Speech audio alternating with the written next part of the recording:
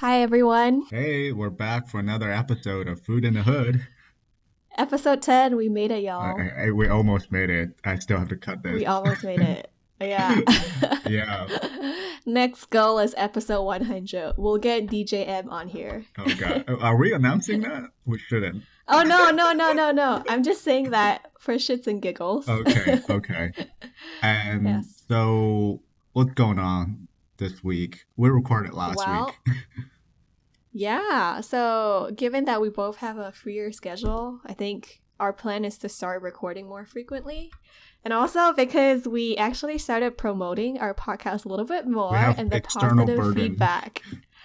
Exactly. Well, yes, a burden, but also like it's rewarding hearing from other people who are listening to our podcast. Yeah, there were so for those who are off social media or actually doesn't know us, uh, In in person. person we're connected on social media.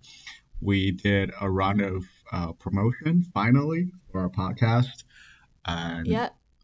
so I posted on LinkedIn, which is, I don't know, it's a little bit professional, but I think I see all kinds of stuff on LinkedIn. So I wasn't that ashamed to post it on LinkedIn. Right. Yeah. Right. I mean, like people do things. It's very career and subject matter dominated, I guess. And I guess So this is part of, it's not a career, but it's professional related, I guess. right, Uh, right, right. so Yeah. I And at Amanda on my post and just talked about how we started this, and now we're trying to get back on the track again, and just try to get yep. some And then I listeners. posted it on Facebook as well. And Hmm. actually, Ben, you said you have a couple of friends who texted you talking about Oh their like yeah, oh reaction yeah. towards the So podcast. there were a few people from Kansas State and Minnesota. They were we know each other and work in food science field, and they were like, Right. "Oh, it's amazing that they did." It's very rewarding feeling. Yeah. Yeah, and someone even gave us the compliment. Oh my god, I need to go and find that chat record. But someone was saying we are, what is it called? Necessity for food science grad students stuck in traffic, Yeah, which I think is a fairly high honor. yeah. But to be fair though, there wherever, at least in the United States, schools with food science major don't quite get a lot of traffic. I feel. That's true. That's true. Yeah, Yeah. but Yeah. Columbus for sure, Minneapolis definitely. Right. Um, Right. More crowded places. right, right, right. Yep. So I guess our what we wanted to talk about today is something that is sort of been popular for the past few years, not just within food science, but across many other disciplines in industry, Mm-hmm. which is data science. And I guess we wanted to sort of explore that intersection between food science and data science. Exactly. So, kind of look at what's been in progress for the past few years, and how we got into it. Yeah, this is we we kind of had this story back. For those who don't know, that Amanda and I went to undergraduate together in food science. Mm-hmm. And in undergraduate, you're learning the basics and set up the overall understanding of food science. And we graduated in the same year and both went on graduate school in different universities. But for some reason, we both ended up in like the rapid detection method development Yep, yep. area. Do you want to fill in to people what that is? Yeah, sure. So, rapid detection method used for like food quality or screening purposes in food science is pretty common. So, and by rapid detection methods, I mostly am talking about spectroscopy techniques. Hmm. So, spectroscopy is essentially the interaction of light with matter, right? So, Jeez, you can that's think so of it. professional. That's what our professor always says. It's like ingrained, it's literally engraved into my mind. Okay, Um, but think about you it. didn't If say you shoot photon, but that's good. radiation, oh yeah, well, that too. But if you shoot radiation at food, that food is gonna react differently. And based on sort of its absorbance, etc., we can make judgments about the food, right? Hmm. So that's what we do. And I think you do something similar in your lab, right, Ben? Yes, yes. So there are different type of radiation, aka different type of light that you can shine to an object. Doesn't have to be food. and you Mm-hmm. can measure different responses such as, reflectance, transmission, and all that. Transmission, Transmittance. I transmittance. think people use both. Okay. Anyways, so we can but what we want to get into or nowadays is how you use these spectra or these response that you get, which typically we call Mm-hmm. it a spectrum. Um, so that involves chemometrics, or what do you define chemometrics, Gosh? Well, I think chemometrics started way back in the field of chemistry, Yes. where people would get very complex data across multiple variables. So, for instance, if you're taking like a reading of an instrument, or if you're running HPLC or GC or etc., um, you would, so basically you have tons of info. So if you perform analysis on one sample, right, like Hmm. let's say if you're just measuring, okay, what is the viscosity of this sample, that's only one measurement. But for chemometrics, we're talking about multiple hundreds and thousands of data points for just one sample, and there needs to be a way for us to sort of extract valuable information from Yeah. these hordes of data. So I think that's where chemometrics came in, Right. Right. right? Right. It's essentially using tools to extract useful information um, from a big set of chemical data. And then we've taken that and also applied it into other disciplines, including food. Yes. But essentially, I think chemometrics is kind of kicked off in chemistry and then spread to other avenues as well. Right. So it's used a lot in food analysis, food and drug analysis, in like forensic chemistry, I think, because you can analyze Mm-hmm. blood for Yeah. a lot of things and find evidence. Yes. And also a lot in food adulteration and food safety. So that's what I would say in food science. I see it mostly utilized in either a food quality setting, where, for instance, a manufacturer might want to quickly profile, for instance, their flour or their harvest, etc. Hmm. And they want to look at multiple parameters like moisture, protein, fat, all at the same time. So Right, right, right. rapid detection methods based on chemometrics is a fast way to do that. Another way I see it being utilized a lot is in the field of adulteration. Right.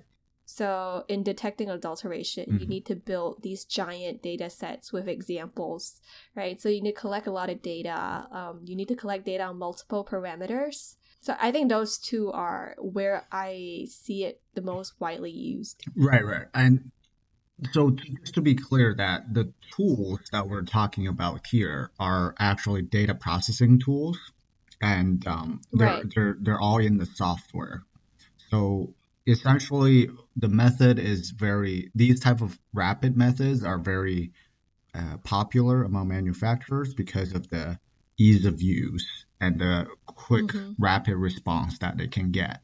It is one of Right. the benefits over the more traditional wet chemistry based methods, which can take a long time and very labor intensive at the same time.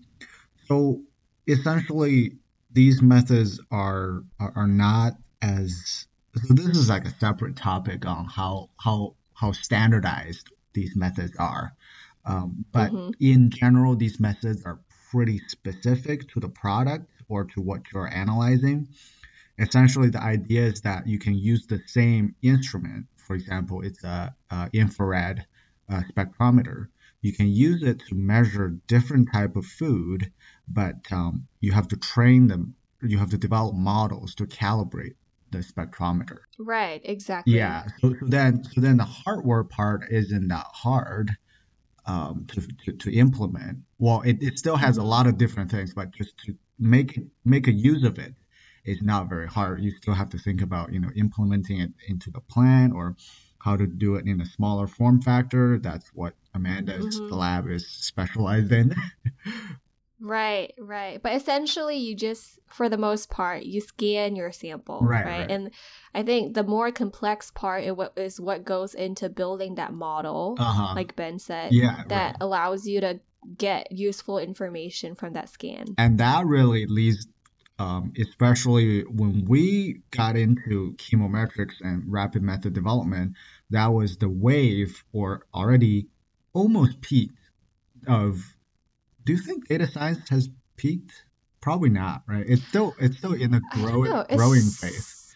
It's definitely become a lot more popular than 10 years ago, but I don't feel like it's dying down anytime No, soon. no, no, no, no. So it might So be it's still still, on the upward yeah, rise. yeah, yeah, right. So it's still on the rise. So um we just heard a lot about data science in conjunction of chemometrics, because chemometrics is sort of the OG way of saying building multivariate models using simpler Right, and more accessible algorithms or right. models. Yes, yes. And I think that's the thing too, right? Like if you talk about chemometrics, data science, machine learning, a lot of these terms bleed into each other a little bit, and it's hard for us to put an exact definition on them because we have been doing things similar to data science for a pretty long time, Hmm. but not exact but at the same time it's also a new discipline. So there are some things that I think maybe differentiates it a little bit from what people have been doing for hundreds of years. And because it is a fairly new field, a lot of people are still coming up with a very definite definition, for like a better word, for what this means. Yeah, right. So this is still I'd say in the late exploratory phase Right. of data science. So essentially what got us into data science is actually, for me at least, is the tutorials online about data science. And I Right. can easily transform those into my modeling of spectra data. And Right. that was what I thought, data science is a great tool, at least for some of the aspects in food science and in food Mhm. manufacturing processes, because we're bombarded by data now, and it can be used in different fields, and this is what really why data science has been emerging. Mhm. Yeah, no, that's true because I mean, it kind of parallels our information age, right? Our Hmm. ability to collect, and not just collect, but store vast amount of data. Like Yeah. we need a way to deal with it. And like it's really a vast amount. Like I remember when I was in fourth grade, I had like a 128 megabyte USB stick Yeah. and I was like so happy. I was like, this is the best. Uh, I like this is the biggest storage thing I've ever had. right. And then now like that's nothing. 128 megabyte? Mhm. Like what? Hey, our sound recording right So now is probably exceeding 100 megabyte already. yeah, yeah. This Audacity file is probably like a couple hundred Right, megabytes. at least. So Yeah. that's really, we cover how we discover data science and our daily interactions, at least in grad school, about data science. And later on, data science itself is getting a lot of bigger, and people are Mm-hmm. raising attention to it. And Yep. that's really, why this episode can exist. And I want to talk about the sort of the history of food science. It kind of went through a very similar phase, in my opinion, at least. Mm-hmm. Is was Mm-hmm. that food science itself, and actually I'll tell you this anecdote first. So Sure. in back in University of Minnesota, there's a adjunct professor. He is an agronomist working on the evolution biology of agricultural crops and all that stuff. One time, I know him through his wife. I worked for his wife in the horticultural department, horticultural science, and he was saying at the one of the the lunch meetings that we had, that every discipline with um, the name of the discipline, if it consists such science, it is Mm-hmm. not really science. And I took it as a joke at first, Yeah. but I think what he meant was that he was a fundamental scientist, right? So Right. he does fundamental science on evolution and how agriculture corpse become corpse. But Mm-hmm. um, what I think is really interesting is if you think about it in the field of at least ag research, you have like plant science, food science, animal science. Uh, but Yeah. you could also identify yourself as a agronomist, a horticulturist, a Mm-hmm. say say a plant geneticist instead of calling yourself a plant scientist, Yep. right? Yep. Or There is a lot of and you words. can you Yep. can say that you are a animal, you focus on autonomy. You no, sorry, what was that word? You focus on like anatomy, or you focus on Mm-hmm. sort of the animal dietitians or different fields of animal science, right? Right. And that Right. was really interesting to me to think about. And obviously, such science as a discipline is definitely a later comer Mm-hmm. because you have to have some other stuff first to kind of Right. emerge using a noun to describe science and leads to a Right. specific discipline. I think often it's like if you think about everything, if you think about food science research in general, it's often I think a compilation of different techniques and Hmm. like the subject matter is food, right? But it's a compilation of different techniques from different quote and unquote pure disciplines, right? Yeah. And Hmm. I think, you know, But yeah. but then the goal of say food science or data science is to use other disciplines tools and apply it on this descriptive noun. We can use a lot of analytical chemistry to help us understand food and innovate Yep. food. Yep. And the specific instrument that really just for food isn't widely used. It's not transformable as much as other, like say, if for example, like a phoronograph. It's Mhm. used for like dough texture tests, but Right, right. it's just used for dough test, right? If you want to test plastic, there are probably some other stuff that you can Yeah. use for material Yeah. science. And I think that's a good point, right? I'm just trying to tie this into an example that someone outside the discipline can understand. So, for Uh-huh. instance, if someone, and we can make a parallel example in data science, and I think it will become clearer why there are so many parallels. Because I do agree with what you said about a lot of different disciplines feeding into food science. Hmm.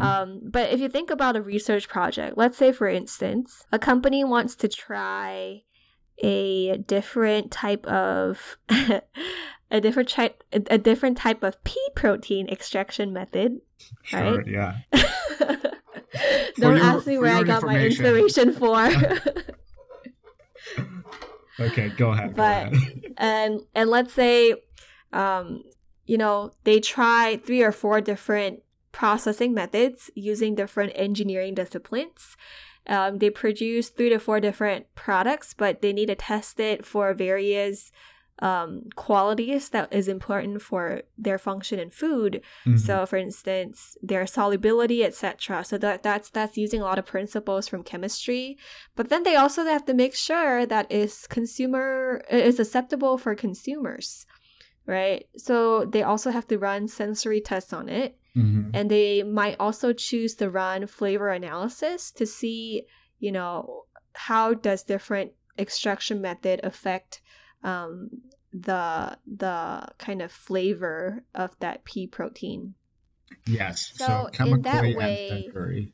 right, in that way, you're trying to achieve one objective, and you're trying to do it to one food product, but you're using the techniques and basic principles of a lot of other different disciplines to be able to reach your final goal. And I Hmm. think Yeah. that's something that can be probably said about data science, Oh, for which sure. Yeah. is right, and that's the example you're trying to make, right? Yeah, basically that's exactly what I wanted to illustrate here is that no matter it's data or it's food, that object is being tested or being analyzed by multiple scientific disciplines tools coming from different scientific disciplines.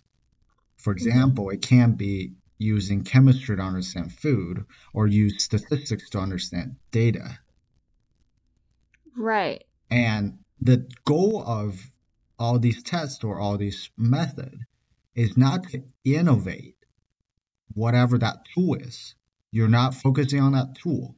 You're focusing on using that tool to solve a problem within either food or data.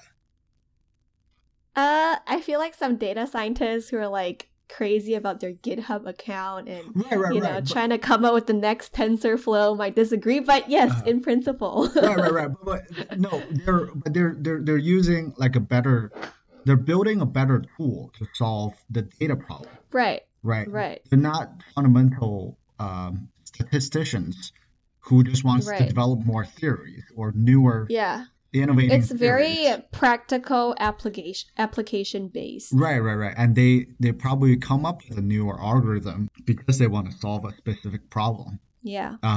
And typically the foundation of that algorithm wasn't directly developed by the data scientist. They were probably hiding somewhere else, and data scientists just kind of discovered it. Yeah. And used it for something that's more meaningful and more transferable as a field or to advance something else. You're right. Right. So that was really the core of of my thoughts on, whatever it's something plus science, it is to use different science and apply it to that something. Right. That's an interesting way to think about it. Yeah, right. So I was so when I was reading a lot of data science writings nowadays, because people in data science, we're not data scientists at all, but Ben is trying to be one. He's a Roger Peng fanboy. Yeah, so I'm a Roger shout out Peng. Roger Peng. If you would ever listen to this, or any listeners that knows Roger Peng, you can direct him to this podcast. I hear about Roger Peng more often than anything else. So for the audience information, Roger Peng is a biostatistician, a professor in Johns Hopkins University. He made a lot of great tutorials that helped me going through grad school. And in fact, go on. Yeah, and he did a lot of great videos, and his book and everything helped me to write my code. And some of these stuff are really, I couldn't do it with, I guess I could with other software, but I stick with fundamental kind of coding aspects, and that actually, really helped me a lot. Right. And actually, Roger Peng and was it Elizabeth? They also have a podcast. So they have a podcast. Which is where Ben got his inspiration from. So you can tell he's a genuine fanboy. Yeah, so this Hood in the Hood, the format and how we record and edit is heavily influenced by another podcast called The Effort Report by Elizabeth Matsui and Roger Peng. Yeah. And also, I think data science is something that, like, Ben, you personally, you read up on it outside of work and you play with code, etc., right? Yeah. So it's something that you're pretty passionate about. And then I'm going to more sit back in this episode. I think he has a lot of insights to share. Do you want to talk a little bit about the gastrograph? Okay, it's gastrograph. Okay, gastrograph. Okay, this is so Ben is gonna start. Amanda gets the second option. He's gonna start. He graduated and he's gonna start working for this company in New York, but I always get the name wrong, so he can tell you the right name. Yeah. So this time. Well, I'm gonna work for this company called Gastrograph. Gastrograph uses machine learning and artificial intelligence to predict and model human sensory and sort of the flavors in food per se. And it's used for, developing new food, optimizing existing food products for better fits in different demographics. Not everybody tastes the stuff the same way. And with the help of data, and these available algorithms, they can do a lot of cool stuff with food Right. formulations and processing recommendations and stuff. Yeah. So I don't, since I haven't started work yet, so I don't know a lot about my work per Are you se. allowed to talk about it, or is it I proprietary? just don't have a Like lot to what you're gonna say. work on? Okay. So I just want to maybe pull it off a little bit and talk about either actually talk about the bigger picture of, Mm-hmm. say, how food science now, like food production and food research generates a Mm-hmm. lot of data. Right, Yeah. right. Yeah. Think about it. So I used to have a lab mate. Her husband works on the production floor, and then you know how a lot of machinery, there's so many machinery on the production floor that constantly collects data, right? Oh yeah. Be it the temperature of the kettle where your food ingredient is, being poured into, or the viscosity of something you're measuring, etc. There's constantly a lot of things going on, Hmm. and and I think in the past people might have tracked it on a spreadsheet and that's about it. Right. But there's, I guess, there's more awareness about, okay, we have a lot of data coming in, Hmm. and some of it might be actually really useful for improving our processes or cutting down costs. Like, what can we do about it? Right. Like, Right. there's a Right. lot more awareness in the area. Like the data has existed for quite a while now, right? I wouldn't say manufacturing equipment has suddenly become super advanced or anything, but it's more of an awareness. And okay, like we have these data, and we have people who might know what to do with them. Yeah. Well, um so I think it comes with multiple efforts. First, that the engineers of the food processing equipment, they start to put on these loggers, right, and sensors for mhm. temperature, and some people even put, there are a lot of um, nowadays a lot of optical sensors like spectrometers and other scans that are available for specific tests. But that scan is Right. there, right? You have to have the raw spectra to get something meaningful out of it. And they can also store that spectra, which could be potentially used for other stuff, more than just to Hmm. test how much water in that chip, per se. Yeah. And and really, I want to. This is introduce another buzzword of these days is IoT, Internet of Things.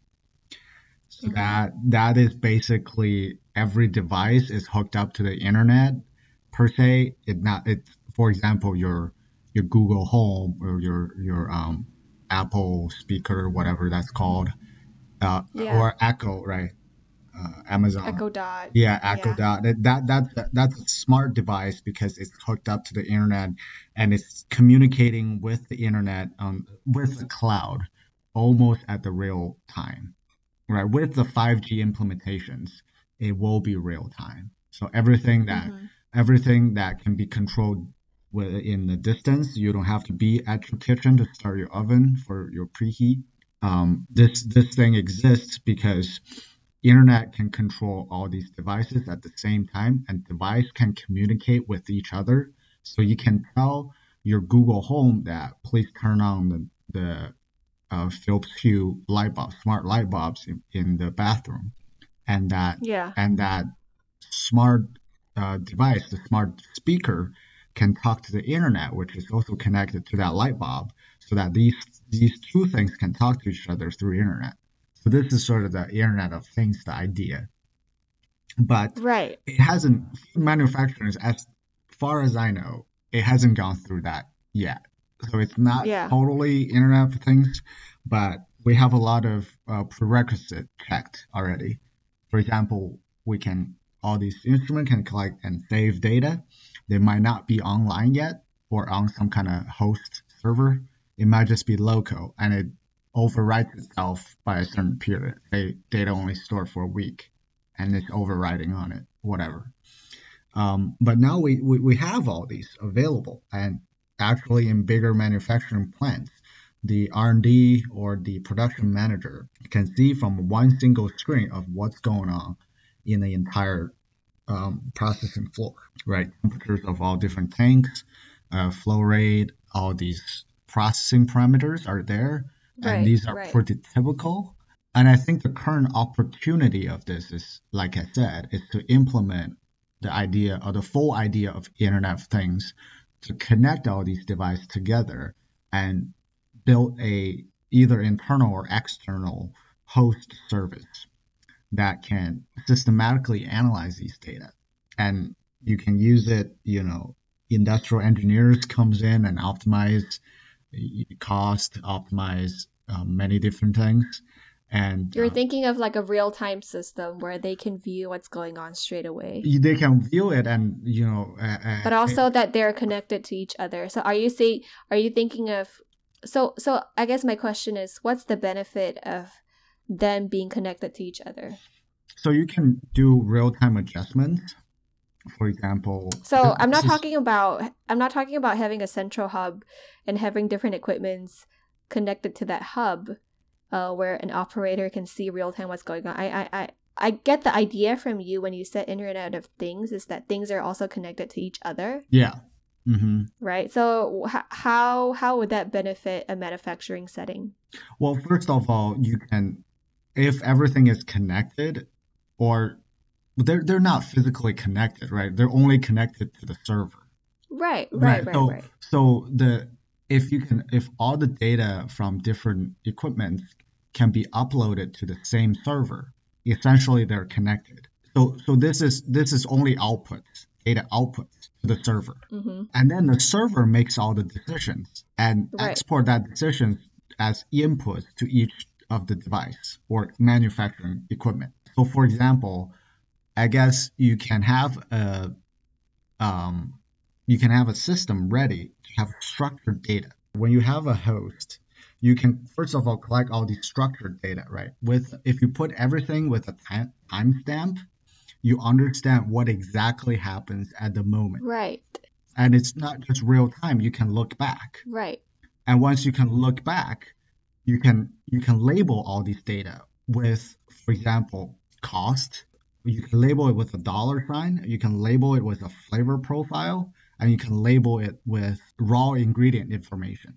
Right. So you can use all these to build models to optimize and to predict optimum processing or composition formulation that you would want for a certain Right. food that you want to So produce. there's actually more work being done in that case in the after data processing than anything like anything physical that's going on during the process, right? What you're talking about Yeah, yeah, is yeah.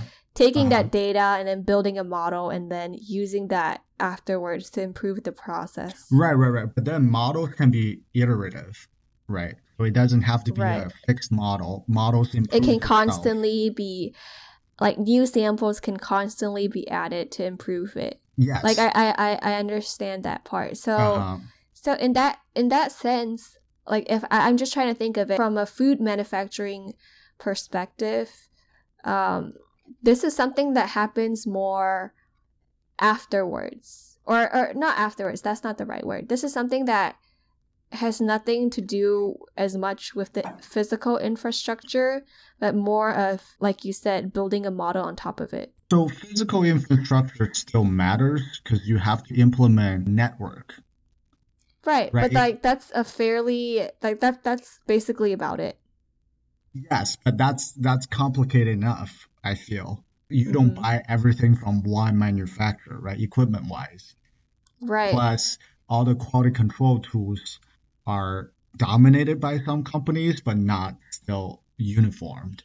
So would you say the challenge is being able to somehow get all of that data, which is currently stored locally in whatever specific format the manufacturer wants it to be stored in, and then Hmm. converting that to a usable format, and then sending that to a central hub, where that central hubs will collect information from that various different equipments around the plant, and then make them into something is that is common enough that it can all be combined together and Right, used right. for a greater purpose. So I mean, there are you from this pro. I agree with this process, but there are a lot of challenges on top of what you just said. Um, so getting all the data together and make it a structured data that's useful for data science, because you know how data scientists jokes about how 95% of their work is just to clean up the data. Right. Um, Yeah, I've heard that one. Yeah. right, right. So that's Like so data that's one wrangling thing. is 90% of your time. Right. Actually Tidying building your models. data, yeah. I Yeah. know that. And making graphs is another like 10%. An actual model is Yeah. maybe like really tiny bit of what it is. But anyways, this is one of the challenges just to get the data. And the other thing is, there are two more things I'd like to I'd like to talk about. First is that who hosts this data? Because for a giant company, a food company, they could have their own data hub. They can Right. build their own network with better internet coming soon. Assuming that this 5G thing is real and it's coming soon, people can have very fast available internet. They can have all these accessible data from a central data hub. Mm-hmm. And this is technically very safe, right? You're doing everything internally, nothing bleeds out of your system, but that requires a lot of money. And this data hub or this host is it's going to be huge, right? Mm-hmm. And this creates a lot of challenge. This is essentially a lot of infrastructural improvement, and Yes. this is one of the things. But if we're taking a different route, if we're using certain available hosting sites, or for example, Amazon's AWS, that could technically work, but who owns the data, right? Amazon, and paying for Amazon, that's a lot of money too. And that Right. investment wouldn't necessarily make sense for a small manufacturing plant who just Mm-hmm. produces that amount of stuff, maybe just like a co-packer or someone. Yeah. Right. And then when it's something that is proprietary or anything that deals with, company intelligence, I think Yeah, right. And people might be who hesitant to send it to a third party right. And to have that's them really store it. one of the reasons, at least even in academic research, I know the lab that I'm from, they want to do from Kansas State, they want to do some work with the dairy industry on kind of a proof of concept projects related to these IoT stuff. But one of the worries from the industry is data security, right? Because Yep. that is Yep. everything technically, virtually could make up a food manufacturing plant. Yeah, companies can be very secretive because sometimes, like, people have definitely hopped from one company to another Yeah. and brought a product idea and launched it at another company before the original company was supposed to launch it. So, like, I can totally hmm understand And compared to just their one product, this concerns. is everything, right? Yeah, I also feel like this is something that, like, I wonder if any companies is already doing this on that big of a scale. I think I've heard stuff. I'm not so sure that's everywhere. Well, it's definitely not everywhere. Let's just say that. Right, right. So, I mean, there's a lot of challenges. There's a lot of challenges and roadblocks to implementing this, right? So, Right. like, I would say compared to other disciplines, so let's just strictly talk about food science in terms of manufacturing. Like, I think the initial cost and the capital cost is a lot higher for the manufacturing plants to start implementing all of these processes, these potentially new equipment, but all of these there's a lot of, because you for us on a food manufacturing setting, we don't only think about how to deal with that data. We also have to talk about if we need to make changes to our current processes, which are already really on a huge scale, to be able to collect data. Whereas hmm compared to other disciplines, that data is already out there. right? Yeah. It's already on the internet, and So it's that is something that is one thing. free and doesn't need to be. You don't need to create tools or improve processes to capture it better. I agree. Yes, and that really is what another challenge is. So once you have all these data, you have to label it, or you have to create reference. But the reference is really expensive to generate.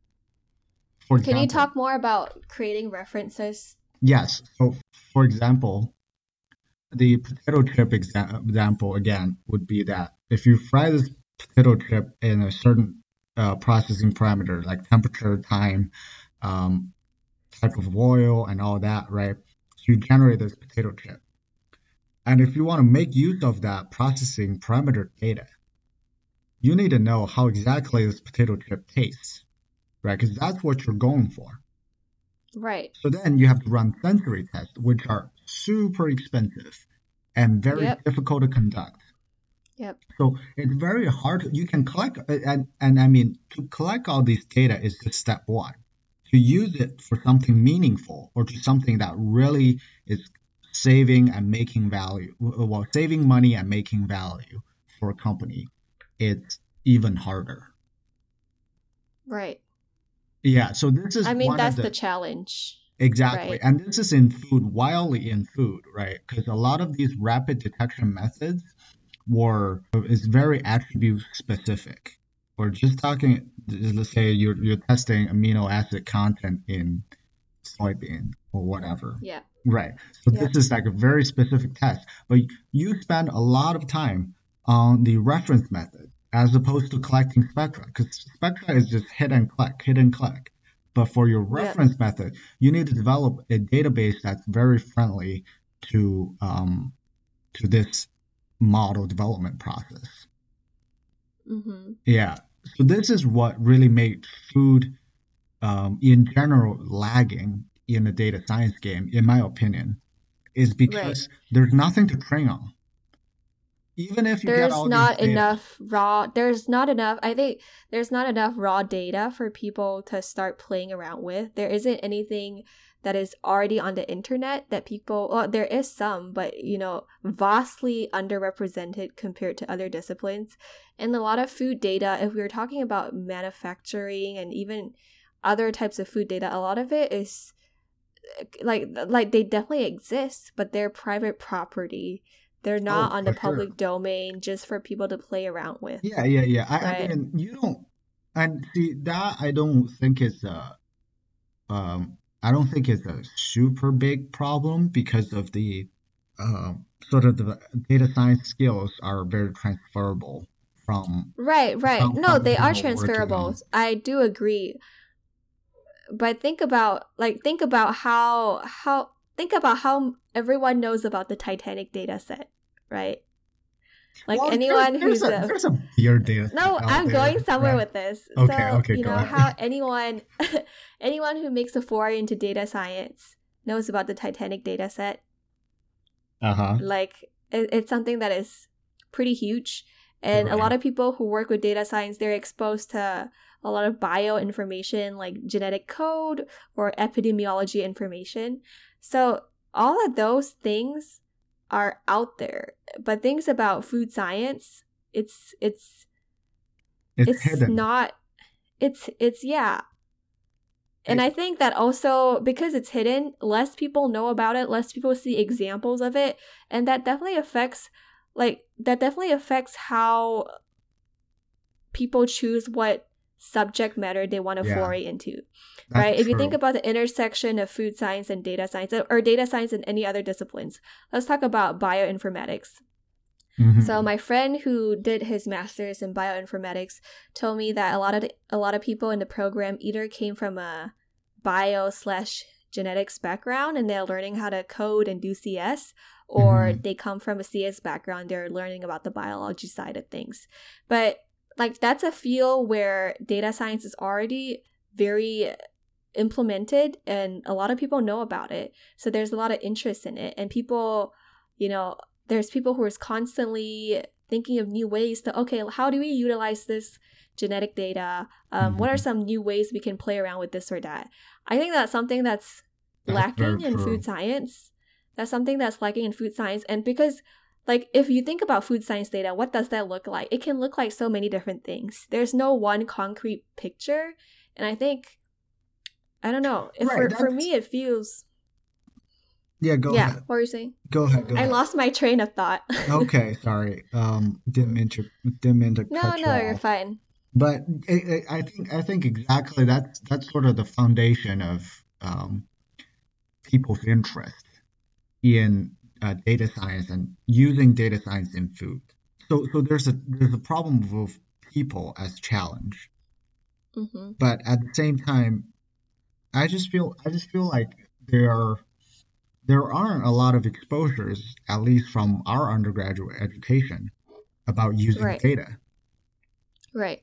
It wasn't a thing. And this could be, if you talk to some like data science people, they were saying that, data literacy is very lacking overall in, secondary or post-secondary education. But it doesn't, it should be improved, but it's essentially, specifically for food science, the exposure of data or exposure of working with fairly large data set is essentially missing. Right. And I think it's just us because we worked in chemometrics, so we know a bit of this big data thinking per se. Like if people were in a different subject matter in, say, food chemistry, they probably wouldn't even have all of these. But the implementations, again, are from other disciplines and penetrating into food, right? Because you have genomic people that work on big data sets and studying that with food safety, foodborne bacteria. And you have metabolomics coming from, chemistry, analog chemistry set, and trying to use that to understand food. And even chemometrics were not from food, right? So getting a data set for food specifically would not consist many of these instrumental data, but more of these processing data. And that data set, I've never seen that data set out anywhere. Right. But I do think that, what you said, it's true that in food science, I would say the disciplines within food science that work the most with big sets of data are people working with, for instance, NMR, metabolomics, people who work with foodborne illnesses, looking at epidemiology data and looking at, all of that stuff. So there's definitely uses of it in those areas, right? And I guess because food science is so broad, it's hard to there's so many ways that it could exemplify itself. Right. But see, that is nothing. That is whatever those omics data per se, or data science. Well, how do we say this? Like omics is more of a scientific approach to understand big data, but data science is more of a practical way. At least that's how I understand. And the true big data set hasn't been collected or published in the form of pure food-based stuff. Right. And I think it's also hard for us right now to imagine what that might look like because it's so wide, right? Yeah, it's so wide, but we can't blame on this wild. Right. Yeah, no, I completely agree. I'm just thinking, if you're talking to plant biologists or microbiologists, they can just point to NCBI and they're like, hey, look up the genetic code and different genes and markers on there. And then just from that, you have a lot of data to play around with. Yeah, right. There isn't anything for food. That's true. Right. But I do think that in the areas of disease outbreak related to food, there has been a lot of advances in that area. And actually, I did write a blog post about it last year around this time. Mhm. Subtle plug for Science Meets Food. Yeah.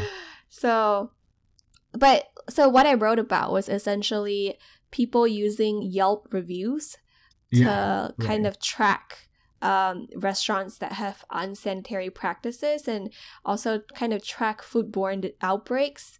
You know, if Mhm. multiple people ate at a restaurant over a few days and all of them got sick and they tweeted about it or they wrote a Yelp review about it, you know, Yeah. that's going to Right. be extremely useful for pinpointing an outbreak. So, like, but once again, that's using data that's already out there on the interwebs. Yeah. So that's a great example, I think, to illustrate what we just discussed. Was that using Yelp data, first of all, it's available, it's structured, or there are available tools to make it structured, and you have a clean label, right? You're just looking for either people get sick or Right. not. So, so, Well, yeah, so it's very yes. so it's very straightforward in that way. But for example, if you're looking at the same thing and you just want to see if um, a certain processing parameter will make a tastier food product, the liking data or the sensory data is so hard to obtain, right? Right. So that's what I think, the challenge is. I know I'm kind of talking back to what we just said, but Right, right. that just kind of reminds me what currently where we are and where we hope to go. Yeah. Uh, Are we talking about the last part? Are we talking about point 5 now? no, I don't think we're at point five. By the way, Where are we? We're we do so have lost. I think we just went all over. think I think we just kind of went on a lot of tangents, which is not necessarily a bad thing, but I don't even know what we covered and what we didn't cover. yeah. So we should listen to our episode to learn how we thought Yeah, about data science. I think like this like for this episode, I am coming in with a pretty blank slate. I don't know that much about data science, even though I've used some parts of it in my work, and Hmm. Ben probably knows about it more. But I think it's a fairly new field, right? So a lot of people, including us, are still coming to grasp with it. And what you're seeing is essentially kind of our stream of consciousness Yeah. Which as is we try to which is kind discuss of this. nice to bounce ideas off each other, Right. and Yeah, no, and I maybe it'll agree. be a bad episode for people who like just want to listen. And people are like, oh, I'm here and I want to learn everything about data science and food science. Sorry. Sorry, not too much for today. Yeah, Yeah. but Yeah. definitely, just to come back to this, we have a lot of opportunities. Well, challenges are pretty much all opportunities if you're optimistic. Um, so I think we've gone through a lot in terms of Yep. time, but Yep. what I just want to kind of wrap up, maybe just for future ideas, would be Mm-hmm. like, how would you digitize flavor and sensory perceptions? Um, Right. give you an example is that so now we're talking into a microphone and the sound is being recorded in a form of computer code that can be played back later on a different device through the internet, right? You can transfer files and play it somewhere Mm-hmm. else. It's a sound file. The sound file, same as pictures, right? You can take a picture, send to someone in a digital form. Videos, same idea. But there's nothing for smell or flavor or sensory. You Mm-hmm. can't sign that data away very I easily. think, At least not very easily, not at the consumer level, right? You can do it with an right, right, ECMS. right. Uh, Well, you can also, I mean, this is not a perfect way, right? And it's not wholly representative. The right. way perhaps like a sound file will probably sound the same to you and me, right? But sensory data a lot of sensory data is collected in the form of either words, Hmm. descriptive words, or in the form of numbers, right? On a scale of 1 to 10, Right, right, rate the right. bitterness, intensity, and whatnot. I feel like that is also a way, I wouldn't say it's necessarily digitalized, but it is a way that it can be it is a way for it to be formatted into something which data science can play around with. Yeah, If you right. have numbers on a scale, or even if you have descriptive words, right? There's definitely tools that data science provide which allows you to mine different words for what you are looking for. Yeah, right. Like But natural like you language said, processing. exactly. Uh-huh. But it's not something. But let's say on a scale of 1 to 10, how bitter do you think this flavor is?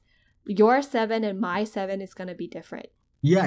most So likely. that's what I'm thinking is that because, say, for example, microphones and cameras are devices to capture and standardize these other form of sense, Right. right? And that can be, we can play that video to everybody, and you might be colorblind, and your viewing of the same video is different from a normal people with normal vision. Right. Right. So that can, but see, there's the electronic nose available, right? Some of the chip-based or optical-based electric nose that will be able to pick up different type of flavor compounds in just in like headspace, and but that is just the input, right? Because you need a microphone and speaker, right? You need a camera and a screen, Right. the And input that's and output. the electric nose equivalent. But electric nose is good at inputting, or at least it claims to do some of this inputting, Right. right? So it can collect all these data, but it cannot output it. You can't regenerate the smell. Right. Uh-huh. I think that would be really interesting if we have a way to actually capture that experience in a way that it can be replayed. Like a sound file can be replayed, Yeah, right? that would And imagine videos like can your be replayed. Instagram food picture would have a smile Oh my file god, attached to it. dude. The world will go insane, I'm telling you. Wow. That is a Right. And like a dream. future phone would have like a screen, a speaker, and some kind of You know, smell outputting the way device. I think about it, I feel like instead of it being a thing where, okay, like let's say you took a photo of like mala hot pot, Okay. because that's what I just ate. But let's just imagine you took a photo of that and then you capture the smell, and I'll be able to smell it from the other side of the world. Uh-huh. I feel like instead of it being a thing where I can physically, like instead of being a thing where those aroma compounds are being dispensed into the air and I smell them, if we have a hmm device, this is kind of Black Mirror-esque, if we have a device that is attached to like our nerves, Yeah, right. I know what you right, mean. somewhere in our Uh-huh. brain, or so really, because what we care about is the sensory perception of that flavor or taste, not necessarily that we have to reproduce the compounds that elicit that Exactly, response. yeah. Because That would chemistry, be really cool, but also really scary to some right. people, I'm sure. And really that, you using chemistry to explain flavor or sensory, it's just a media, right? It's just a medium. Right, It, right, it's not an end goal. The right. end goal it's all in the brain and in the actual perceptions. And That's even true. either words or chemistry are both just media. They're just it's a type of way to explain how you really perceived some stuff, Right. right? It's So a I way don't of know. us understanding it. I think maybe like a parallel will be the sound waves and frequencies of a sound file. But what we Yeah, really care about is how it sounds like. So, exactly right. But theoretically, from a data science perspective, you can analyze those sound waves, right? Those are essentially all data points, and you can use right. that. And you can once you digitize it, you can use it for um, understanding the bigger picture because you've Right. So for created this instance, structured data. right. So Spotify using that sound waves to decide, "Oh, you like pop music. I'm going to Right, give you more exactly. pop music." Yeah. Yeah. And this is where we're really being futuristic on this part, at Yeah. least. This Oh my might be god. still. This should be an episode of Black Mirror. I'm telling you. All right. Like, it needs to be a thing. Yeah, right. Cool. Okay, but I think that was a pretty long episode. And there's a lot of things left that we can definitely talk about, but then it will become way too long. Yeah, right. Our goal is to maybe at least stick with less than an hour or so. Right. And I think this is more a generative conversation than like a definitive one. We're not trying to say data science and food science is this or that, but I think we're just trying to explore right now, for the most part, what we think it is and what it could be. So yeah, hope you enjoyed the episode.